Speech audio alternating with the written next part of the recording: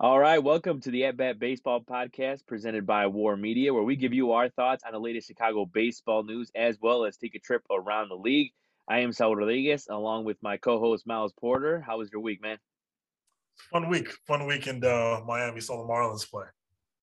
Oh yeah. So it was funny because on Friday, me and Miles ended up at baseball games in two different cities.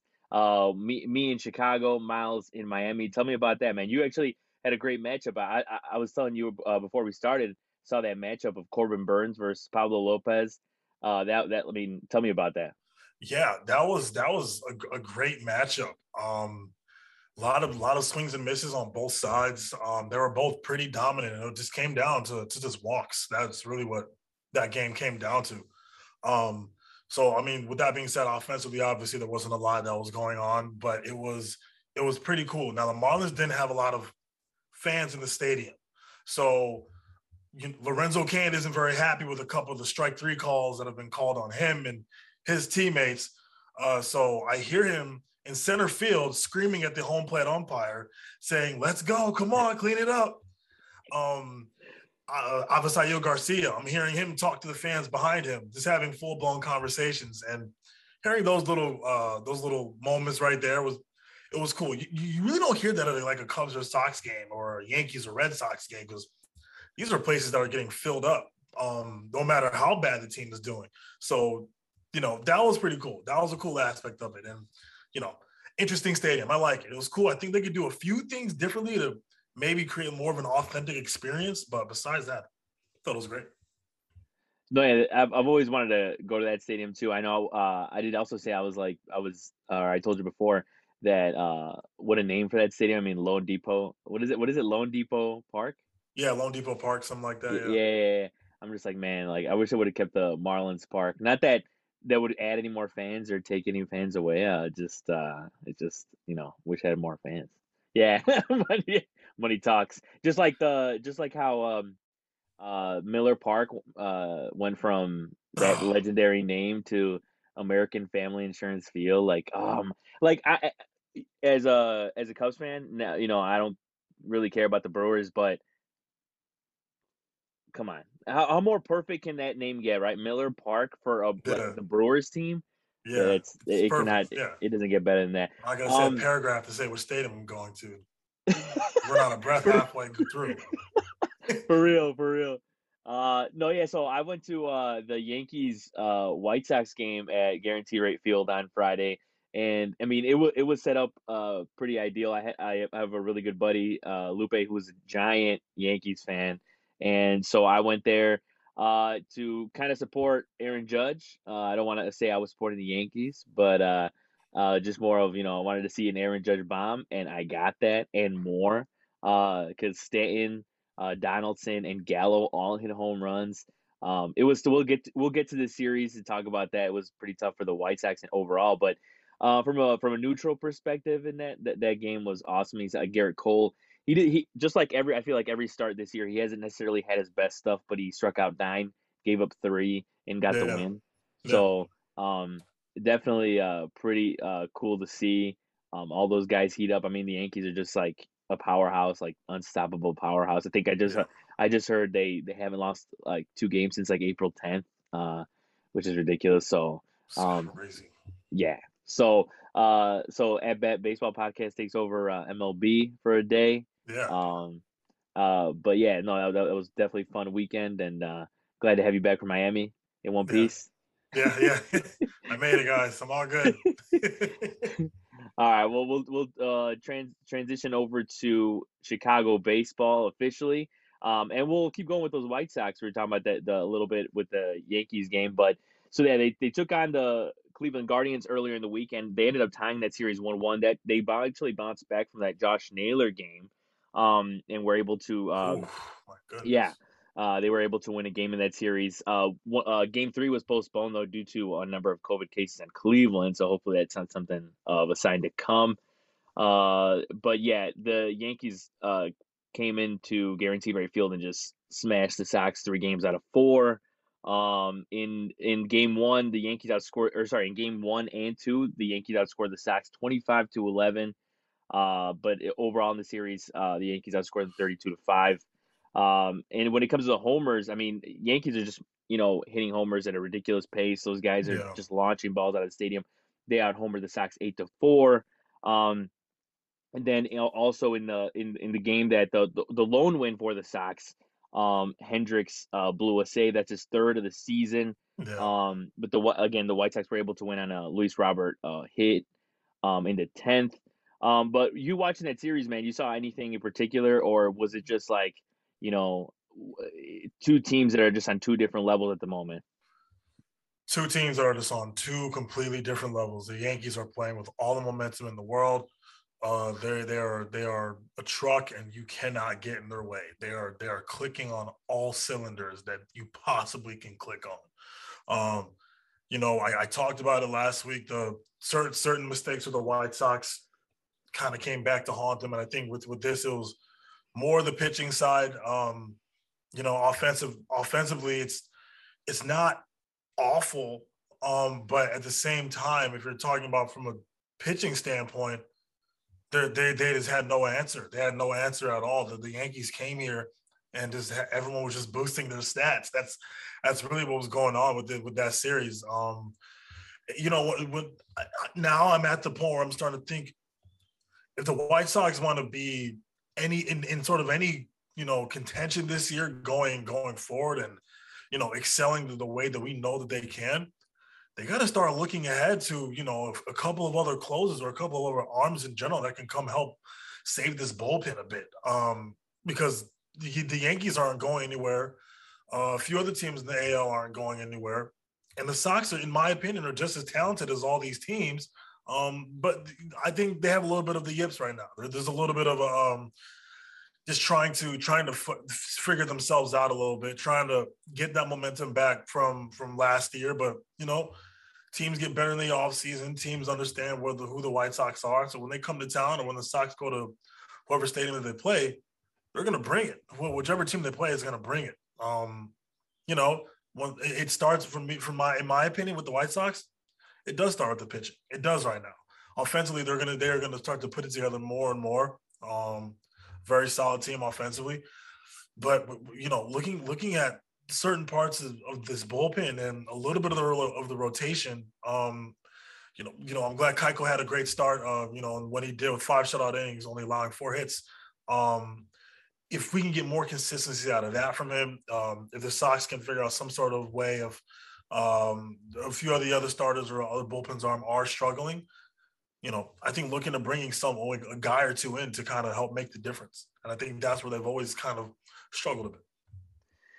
No, yeah, definitely. The Keuchel thing was really surprising. I mean, he's been Yeah. pitching better than he has in the first month of Yeah. in the month of April. But Mhm. yeah, that was a nice surprise. Also, Yohan Moncada coming back, and he's looking more like his 2019 self since he came Yeah. back. Hopefully, he can maintain it. He has an OPS of over 900 in his first 6 7 games. So it's nice to see because what he can do, I feel like, is carry the offense for a little bit. I know Luis Roberts looking more like himself too. Mhm. I know in game one against the Royals last night, um, the White Sox were able to win on a 2-run homer in the 10th inning against the Royals Yep. by Robert. So yeah, those are the types of guys that can carry the offense, and that's something they need right now because I mean it's just overall not clicking. And then Yeah. also, yeah, as you said, from the bullpen perspective, yeah, it's been really tough. I mean, with Liam Hendriks struggling, and then also uh, I was gonna say out like one of the only guys that has been doing well or at least living up to his expectations is Kendall Graveman, but he did have a rough night yesterday against the Royals, giving up a few runs. But yeah, no, it's gonna be interesting to see what the White Sox do at the deadline because they can do a lot. They could get a bat off the bench or just get a bat for the lineup or get somebody for the rotation as the injuries or they could fill a lot of needs. Not sure they're gonna get every single one, but it'll definitely be something to look at. Um, Looking forward, they do have a few more games against the Royals. It's actually in because of rainouts and postponements. They actually have it's a 5 game series. When this comes out, it'll be there. It'll only be a couple games left, but they got the Royals for a few more, and then the Yankees at Yankee Stadium, culminating with the game on Sunday on Sunday Night Baseball. Yeah. Looking ahead, that game or the series against the Yankees was a giant test, probably the biggest test the Sox had. They weren't able Yeah. to pass. But Yeah. what do you think they can take away from the series? They can, take to New York this weekend and try to, take out the Yankees this time around. Yeah, I think really just damage control. Pitchers can't be leaving the balls over the plate. Can't be walking guys.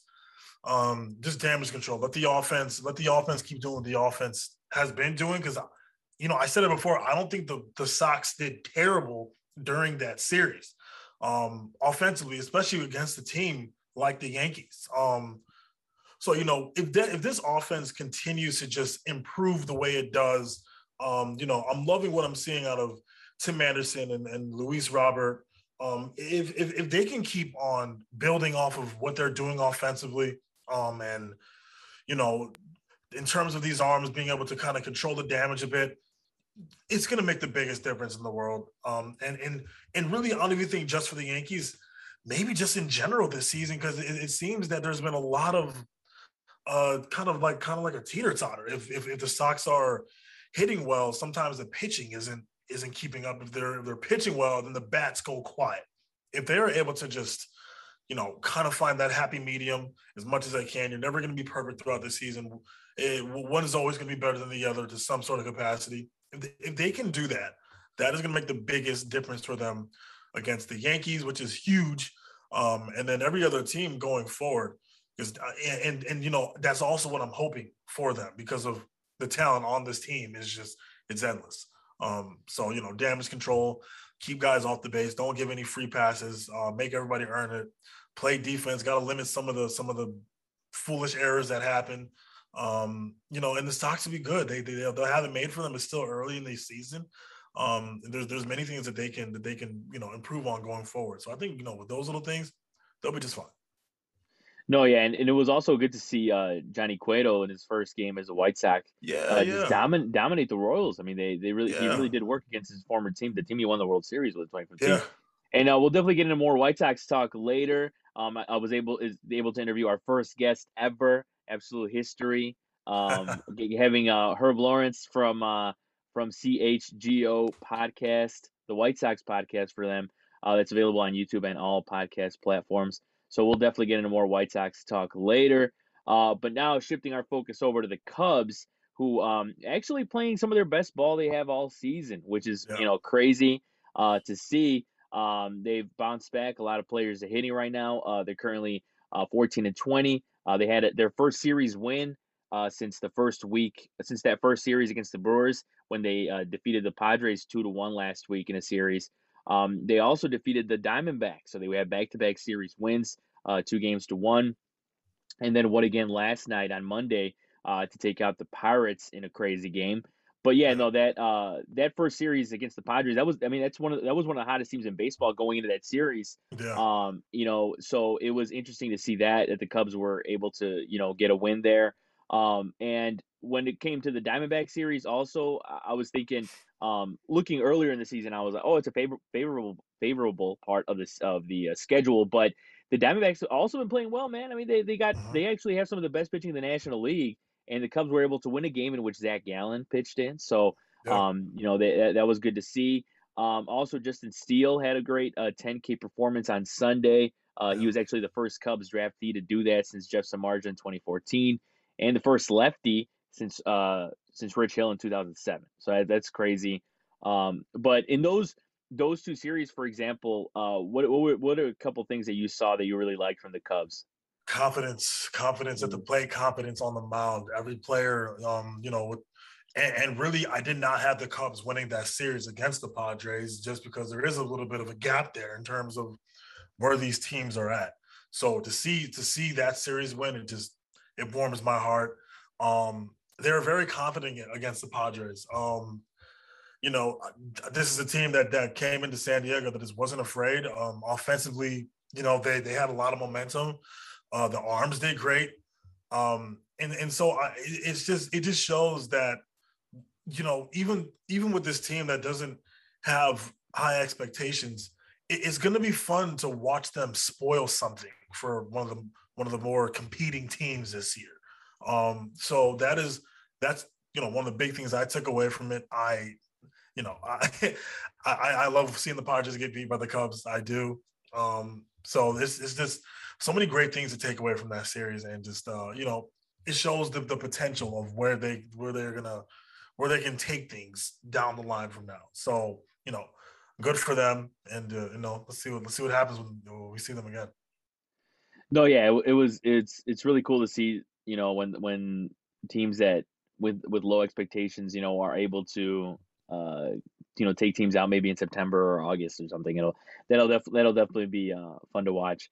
Also, one guy to talk about too specifically is Wilson Contreras. I mean, he's been hitting all season, but particularly now, he went off in Monday's game against the Pirates with that first inning grand slam. And I actually saw is really random stat, but very specific stat by Christopher Kamka. Great follow on Twitter. Wilson Contreras is the first ever DH to hit a grand slam from the number one spot in the order in the first inning. So that's again just goes into the whole um, if you watch a baseball game every day, you might see something different every day. Yeah, So yeah, that's pretty awesome. And then it just goes into, I mean, Contreras was also saying when he asked about what he thinks about the trade deadline or extension talk, yeah, and he did say he's open to talking extension during the season, but he's bracing for a trade. Yeah, I think we're leaning towards more of a trade. I think if they were going to re-sign Wilson yeah, Contreras, it probably would have happened already. yeah, But for the Cubs, I mean, this is best case scenario: a red hot Contreras going into the trade deadline. Get yeah, as much as you can for him. But yeah. yeah, it'll be sad to see him go, because this is probably some of the best baseball we've seen him play as a Cub. Um, but yeah, what are your thoughts on that, and what do you think was most likely to happen with him? Oh gosh, I get so emotional. I love Wilson Contreras. This is my favorite player on the Cubs.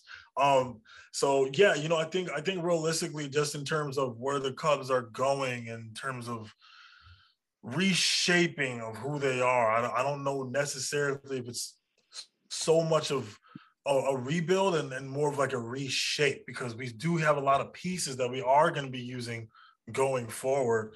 Um, I wouldn't be surprised if we see Wilson go somewhere else at the trade deadline. It'll be hard for us Cubs fans. Another tough trade deadline for us to deal with. But it does make sense. I think it does make sense. If they do sign him, if they do give him some sort of incredible extension, beautiful. He is 100% the kind of player that you can build something around. I look at players in the system like Miguel Amaya, um, and I ask myself if they were to extend Wilson's contract, what about him? What about some players like that who the Cubs are kind of setting their hopes on for him to improve this year in the minors, and maybe in a few years then he gets called up. Uh, it, you know, it, it wouldn't make sense with that scenario. But if you want a leader, like kind of like a Buster Posey kind of person for the Cubs, or a Joey Votto kind of person for the Cubs, giving him that extension makes all the sense in the world. He would be just as useful in terms of leadership and production as he was, even if he went somewhere else. So I think both scenarios make sense. Um, but the Cubs are still trying to look to get more prospects, trying to build a little bit more towards the future in terms of just bringing in new, younger faces. That makes sense as well. So I think it can go either way. I think just with the history of what they have done, we saw what happened last year. They are more than willing to, let Wilson Contreras go to another team to compete there, and bring in younger or new faces, and result of that. So it can go either way, but I think more likely than not he will be dealt with at the deadline. Yeah, and it's one of those things that I think the Cubs would benefit either way, right? It's like Yeah, you're going to sign him. If you sign him, you have a great catcher to bet on for the future. If you trade him, probably going to get some decent trade pieces, especially with the way he's playing now. So that'll be fascinating to watch over the course of the next couple months to see how yeah, he does and to see what the Cubs do in general. Yeah. So in this recent hot stretch too, wanted to give it up for some other guys too, like say Suzuki's looking more like his April self. Yeah. Ian Happ, Frank the Tank. He might have seen our last episode and seen that we were maybe talking about the end of Frank the Tank. Well, guess not. Well, guess what? He's obviously saying that we're wrong there. That Yeah. he's got some more left in the tank. Oh He's been yeah. hitting a lot better. But how about that grand slam that almost was but wasn't? Oh Oh my! He hit one to the track and he smashed. I think it was like 106 off the bat, yeah. and somehow did not. I mean, that's just another reason why, or just another piece of proof that they have dead balls out there, man. It's disappointing, but it is what Yeah. it is. Yeah. Finally got to see Andrelton Simmons appear in the game as a Cub on Sunday, and he looked pretty good out there. Following that injury, Nico Horner unfortunately goes to the injured list. Hmm. Just adding to the list of injured Cubs. Yeah. But yeah, no, it'll be fun to watch to see how far this stretch can go if they can continue it. Again, the schedule seems like it favors them. If they can take a couple more from the Pirates, and then they host the Diamondbacks this weekend. So it'll be, something to watch out for if they can continue, winning series. So, Yeah. and they actually have and I've said this before, they have the second most favorable schedule in the National League after the Brewers. So, if the Cubs can take advantage of that, anything can happen. We'll look now around the league. Some of the things that I Yeah. noticed over the week, the Phillies offense, isn't translating to wins. They continue to hit, but it's just, it's not, the wins aren't happening. Their defense is really, really bad. But really, besides their defense, their pitching has been one of the main issues too. That nobody feel like nobody's been talking about. People didn't really look at it. They just looked at the defense to start the season. But yeah, their pitching is pretty bad. What have you seen from those guys? Yeah. Eh, I can't. I'm not too surprised with some of these issues coming up. Kyle Schwarber is not an elite defender, but he's still a solid defender. Nick Castellanos has never been a great defender. He's never been that player. So there are some things defensively that they can do much better at. Alec Bowman third, he's still very young, but I do think that he struggles a lot defensively, and it is a mixture of that and the pitching that has not been incredible for them. This is an extremely offense heavy team. So as I'm watching this team unfold throughout the year, kind of like I said about a few other teams, um, defensively, I think they have to improve because if for some reason we can't field the ball, if we're kicking the ball around, at least give us a pitcher on the mound who's going to give us 6 to 7 solid innings to give us a chance. This is a team that will score runs, but that is what their specialty is, scoring runs. So if there is something that they can improve, there's something that they can do with their rotation and maybe with their bullpen or just having just working on their defense a little bit more. That'll be great. I mean, I'm seeing videos of Bryce Harper take ground balls in the infield. Why? For what? It's funny. It's cool to talk about. It's like I get it. But if this is a team that's trying to compete, if this is a team that really wants it, if I'm one of the coaches on the team or the managers, I'm getting my guys together before the game, getting the infielders in there. We're taking ground balls. We're taking fly balls. And we're working on that. I don't want to see my outfielder at second base. I just don't. Now it's cool. I get it. But the Phillies are so much better of a team that they're able to, really show. And it's just these things right here that I feel like they can drastically improve on. I think really just by putting in the work outside of the games, and in certain aspects you got to understand who you can and cannot put out there. I know sometimes it's tricky with Schwarber, who's a lefty with a lefty on lefty matchup, and Castellanos being a righty. Gives them kind of more leeway in certain situations.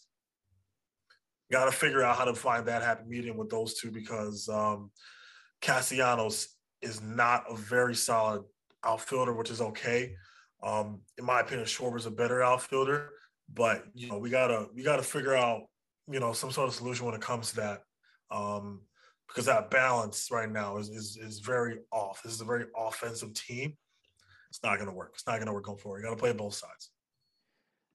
No, yeah, well, the thing is too with Harper too that I've heard about that he's playing through a torn UCL. Yeah, yeah, yeah, So that was it's just yeah. insane to me because of like Hmm. how good he's playing regardless. But yeah, I Right, right. don't understand the whole him playing infield. I don't know what that would do. I mean, I don't think that would help the situation whatsoever.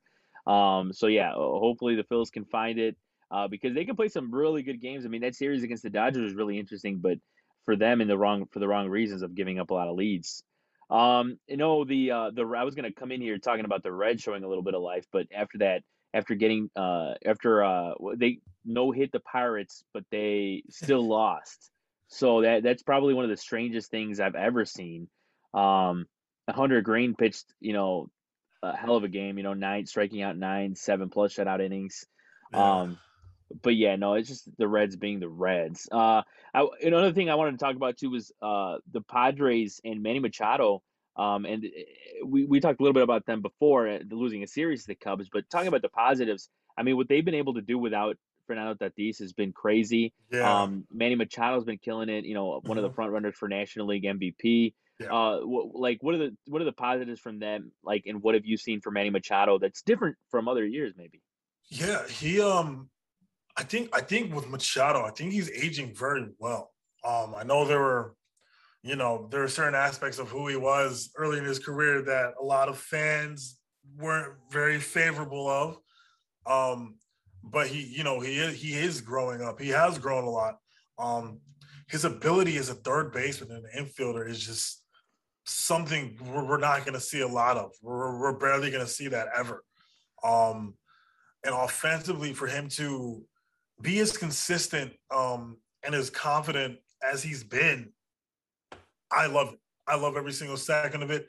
He should be hitting for a high average. He should be driving in a lot of runs. That is how talented he is. That is who he is every single year. That is who he should be every single year. Um, and so this is something that this doesn't surprise me because this is who I expect him to be every single year. I don't expect anything else from him. He is so gifted. It doesn't make sense. It's unfair. So that's a lot of what I'm seeing from him. Um, you know, and his teammates as well. I love Cronenworth. Just so many great things to point out with this squad. I love Alfaro as well. I love the home run that he had. So this is just a team that is put together very well this year, and they're in a very tough division. This is a very, I don't know, my opinion. I think it's the toughest division in baseball. Everyone's good. So any other division, I think they might be in first place. But you know, that's what makes it fun. That's what makes that division fun. That's what makes baseball fun. Love it. Loving what I'm seeing out of it. Yeah, and it'll be really cool to see them with the addition of Tatis later on this season, because they could easily go on a crazier run than they already have gone. And the last thing too, I wanted to say that there was a cool stat I saw that it was the four teams with at least 25 wins in 34 games in baseball history. The '05 White Sox, they won the World Series. The 2016 Cubs won the World Series. The 2018 Red Sox won the World Series. And now the 2022 Yankees have those 25 wins in 34 games. So that Oh, yeah. So watch out for that. That'll be something to watch. Another thing to watch out for the 2022 season. All right, so that'll end the first part of our show. The next up will be the interview with Herb Lawrence. Unfortunately, Miles can't make it to the interview. So everyone wave bye to Miles until next episode. I'll be You know, back, guys. yeah. Miles, anything else? Anything you want to close out for the week? No, it's been a fun season so far. Looking forward to the next episode of our amazing podcast. Something I enjoyed doing. Look forward to seeing this interview. Can't wait to see you all again. All right, Miles. Now we're gonna cut over to my interview with Herb Lawrence. All right, I'm here with Herb Lawrence. You can hear him talk White Sox baseball on the CHGO White Sox podcast on YouTube and all podcast platforms. Welcome to the show, Herb. And I also want to say that you are our first ever guest on the At Bat Baseball podcast. So, in the words of Ken the Hawk Harrelson, this is history. I appreciate you having me on, Saul. It's pretty exciting to be on. I appreciate to be the first guest on the new platform. It's awesome. Thank you, sir. Oh yeah, of course.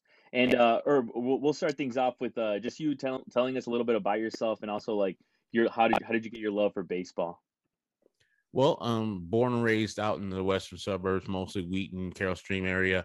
And my parents really didn't like sports, really like the Bulls or something like that, and the Bears. But as far as baseball, they really had no rooting interest. So I grew up as a person that didn't have strong Cubs or Sox ties to myself. My aunt used to take me to a couple Cubs games when I was like in the 80s. But in like 1990, I decided to go with the White Sox just because the good colors. They had kind of introduced the colors they wear now, the white and the pinstripe and the SOX with the old English D or old English SOX down the side.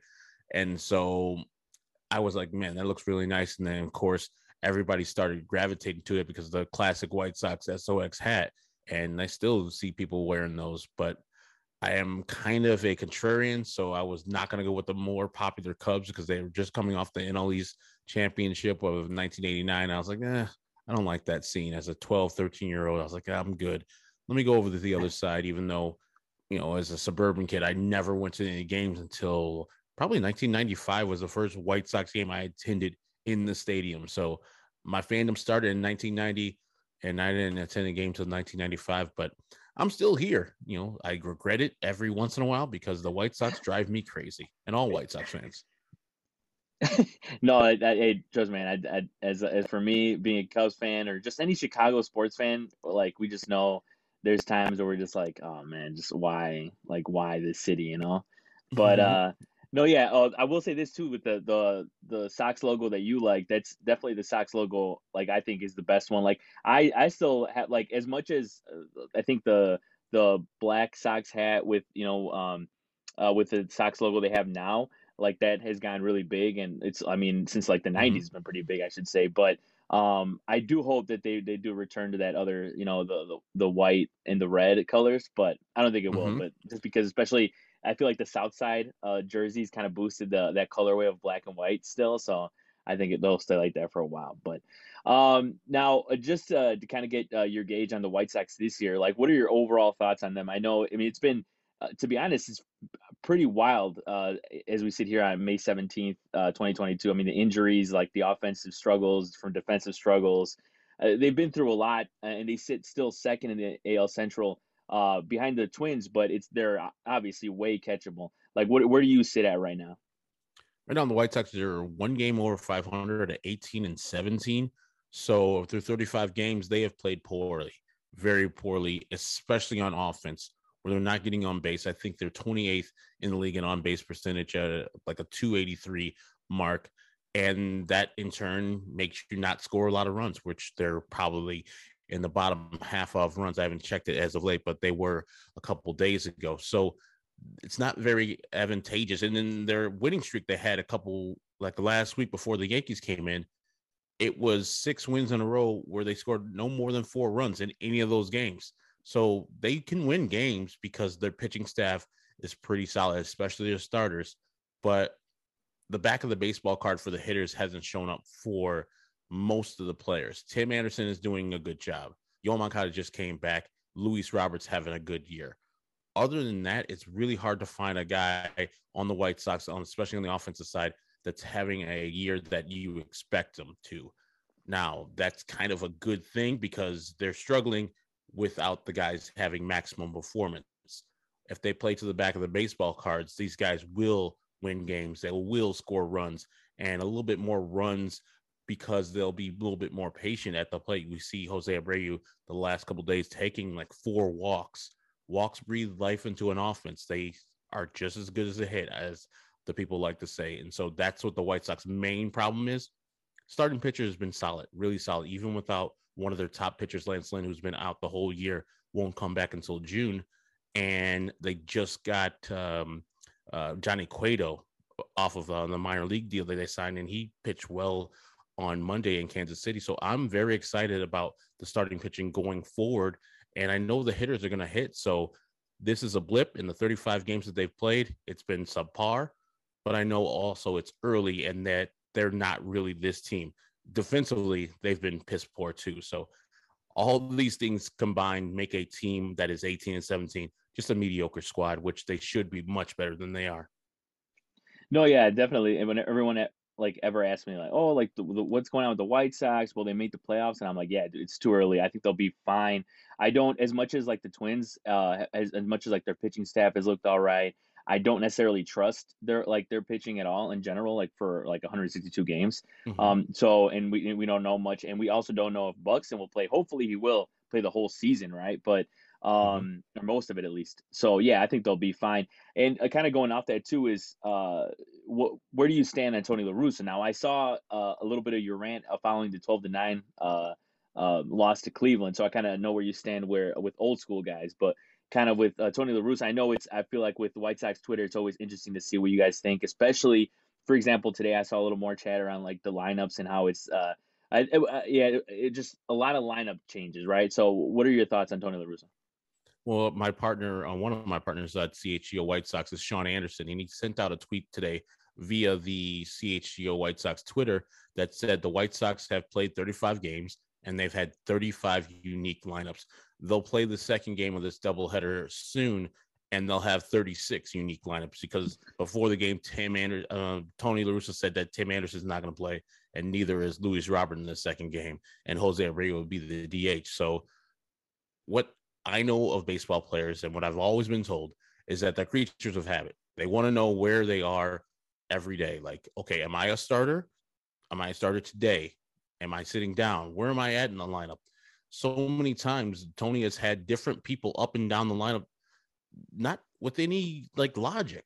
Luis Garcia, who is a probably below average hitter overall, he had him hitting third in lineup twice and hit him hitting second in the game right after he hit third.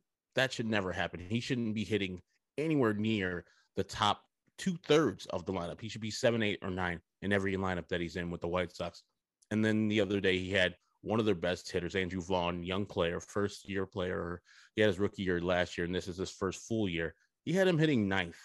Everybody on White Sox Twitter went off because this guy is not a ninth hitter. He is a 3, 4, 5 hitter currently, especially in the lineup they threw out the other day. He was hitting behind Luis Garcia. It was a travesty. I just don't like that he, as a Hall of Fame manager, knows that he can do no wrong. He knows he's never going to get fired because they've already fired him back in 1986. And the guy who allowed that firing, Jerry Reinsdorf, won't let that happen again, as he hired him back in 2020, in October of 2020, to lead them to a World Series. They're nowhere near a World Series, and the manager is a small part of that because his lineups are terrible. His pitching changes are kind of subpar. He's not a guy where you're winning because of, or it's just negligible because it doesn't matter. Usually a managers don't matter that much. This guy is actively trying to ruin the White Sox, or just actively trying to show people how smart he is. And everybody who's sitting at home is like, no, that's a dumb thing you're doing. It might work out, but the process of you doing it is dumb. The results don't really matter because you started off poorly. No, yeah, I mean, I think, and yeah, as you made a point with Reinsdorf thing, like what I can imagine as a Sox fan hearing that type of news or hearing that type of story about how like it seems it's almost like a favor that he hired Tony La Russa back, because especially in this era of White Sox baseball, you need everything to go right because of the players that are on the field. So I feel like it stings to hear that. Also, I mean, with Reinsdorf, there's been history of him just saying stuff like, for example, that there's been I think it was one of the somebody in the front office for the Marlins said that Reinsdorf once said that, it's better to keep, the team second, or like have the fans wanting more, have them like not win a World Series. Which I'm like, I mean, I don't know. I mean, it tracks. It tracks Yeah. with Yeah, the it really White does. Sox career. Like they won one World Series, but mostly all through the 90s, the White Sox were the second place team behind Cleveland. after the strike came. And then in Minnesota in the 2000s and Detroit in the mid 2000s, like he's mostly been a mediocre team. Even the World Series championship team wasn't supposed to do what they did. They were a bunch of ragtag people put together by Kenny Williams with only 3 people who the White Sox drafted and cultivated themselves. So nobody expected them to win the World Series. I think most publications picked them to be 3rd or 4th in that division themselves. So yeah, that's his MO. And that was David Samson, the former Marlins president. And he has a podcast that's kind of popular. And he said that on that. And then, yeah, I do not too much disagree, even though David Samson himself is a questionable character for what they did down there in Miami. Oh yeah, definitely. That's why I know I've heard a lot of people like, oh, shit, I don't know if I should believe that, but if there's one thing I'm going to believe that comes out of David Samson, it's probably be that. Another thing I want to talk about the White Sox too, and you kind of alluded a little bit to it, is just their defense is kind of surprising. I mean, Tim Anderson, we've seen Tim Anderson have these struggles before in his career, but they've somehow come back. Do you see something with his defense? I mean, he has 9 of the White Sox 26 errors and -4 defensive runs saved. So is there something you see in his game? Like, is it maybe a lack of confidence, or is it just something that, that it'll like be gone by the end of the season? It's something with concentration. I don't know what's happening off the field. That's none of my concern, but also don't let it go on to the field, because a lot of lackadaisical play, a lot of lazy play. Most of these errors are because of him not setting up right, him not getting the feet right, just letting the arm float through the zone and throwing a terrible throw. And Jose Abreu is not the guy that was the MVP a couple of years ago, where he improved his defense immensely and became a nice first baseman. This year, he's kind of shaky, so he's not saving the errors that Tim would usually be throwing. So, yeah, I think it's just focus. Tim needs to get out of his own mind sometimes. And like most of these errors that he's made in the 9 have come in piles, like same in game. I remember one game, I think he made 2 errors in consecutive innings. And I was like, that's not Tim. He can make errors, but making errors like that is something else. So I was thinking that since he's made his 9th error, I think that's been like a week and a half, he's been pretty solid, stellar at shortstop. And that's the thing. White Sox fans don't expect an errorless Tim Anderson. We know what comes with him. We expect him to make plays that are out there for him to make plays.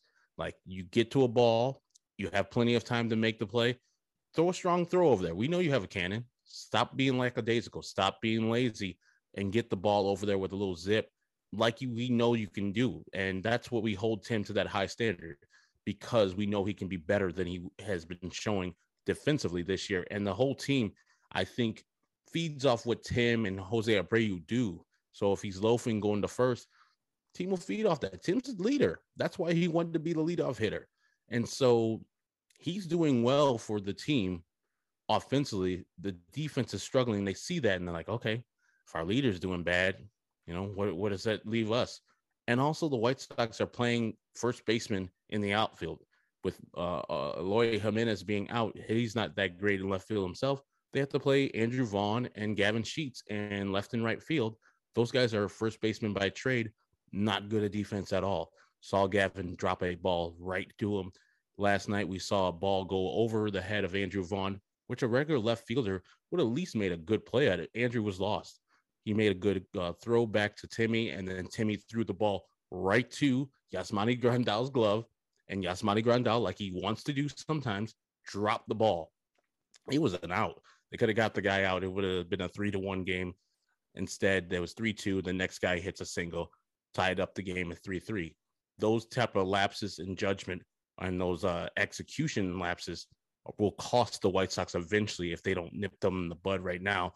It's been happening from time to time, but since Timmy has cleaned up, the White Sox have cleaned up their defense for the most part. Yeah, and that's the good thing about it. It is all this happening, whatever it is, happening early in the season, because you got time to fix it.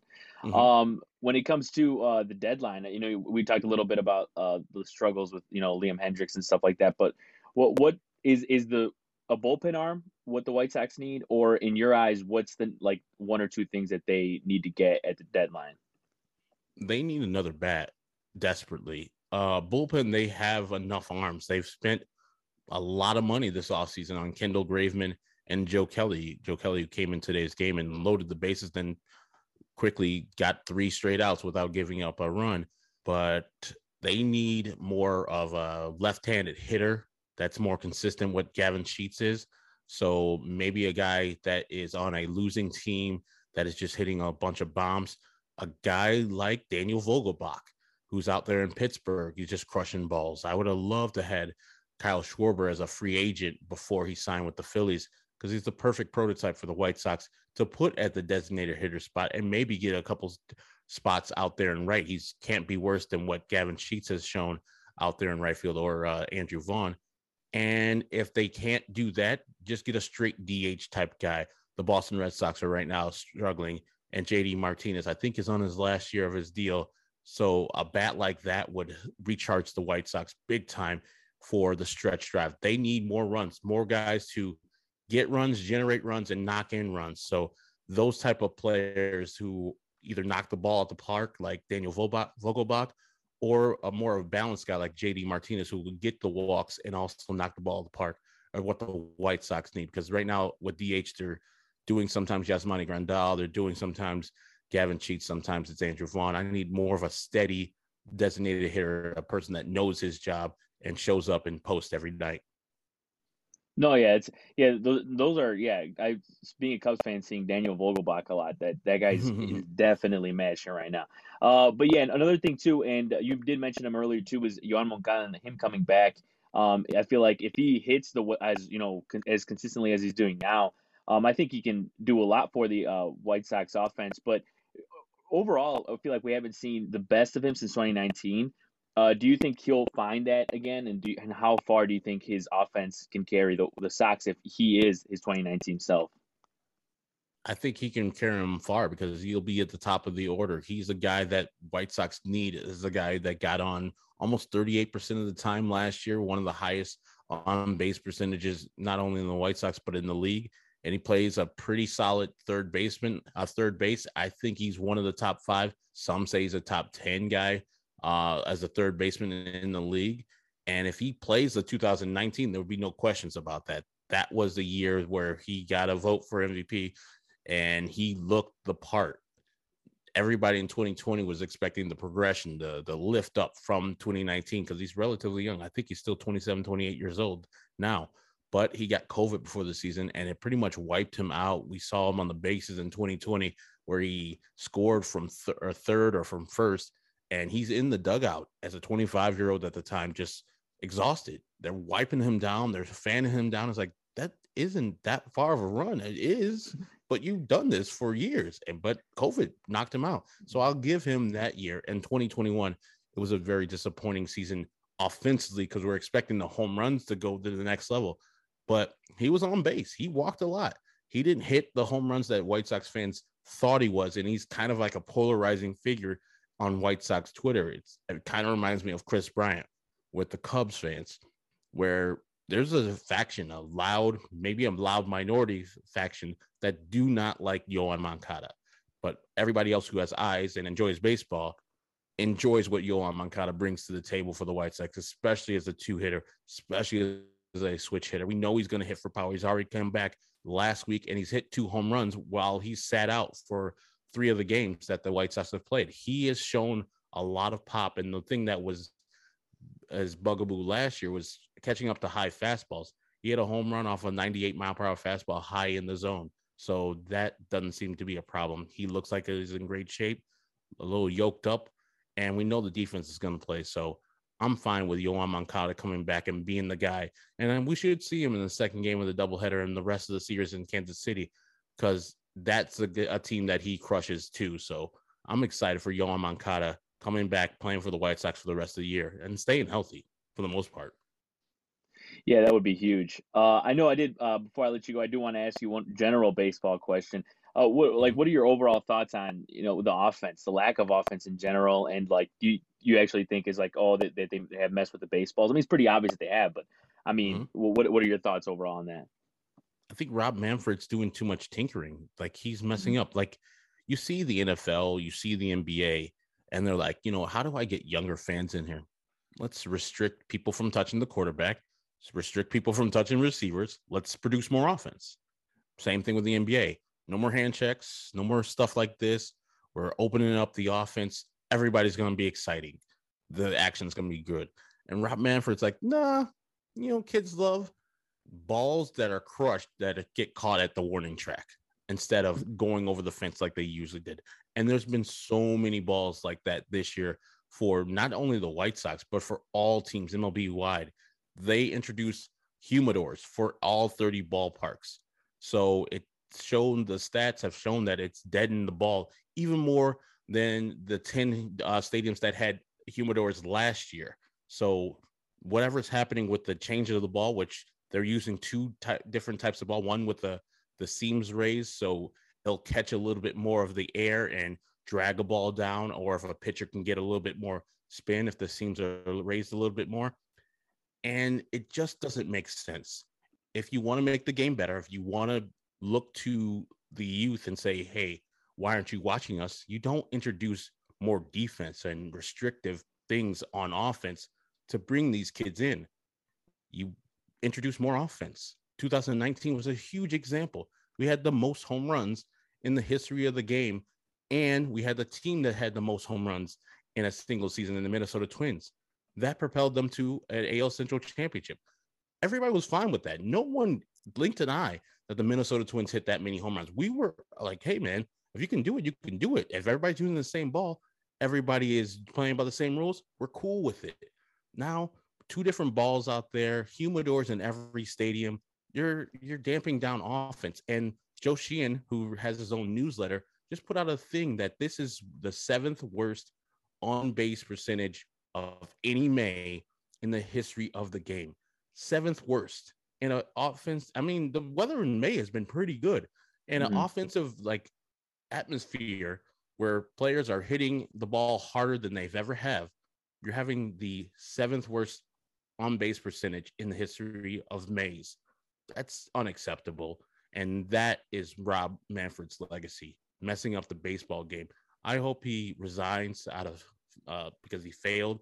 I hope he resigns out of embarrassment because he just actively messes this game up every chance he gets. And I want somebody who likes baseball, who understands they need to go outside of the church to bring in the young folks instead of preaching to the choir and preaching to the people already in the congregation.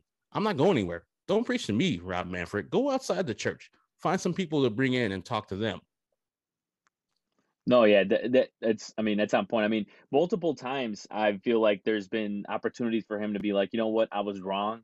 I'll resign. You know what I thought that, and I'm like, oh, this is a good time for him to go, but he just hasn't, and unfortunately, I feel like he's gonna be around for a long time. So hopefully I'm wrong, but we'll see. Well, Herb, it was a real pleasure having you, man, talking baseball. I'm sure we'll have you on again sometime. We'd love to have you. Just thanks for all your thoughts and appreciate the time.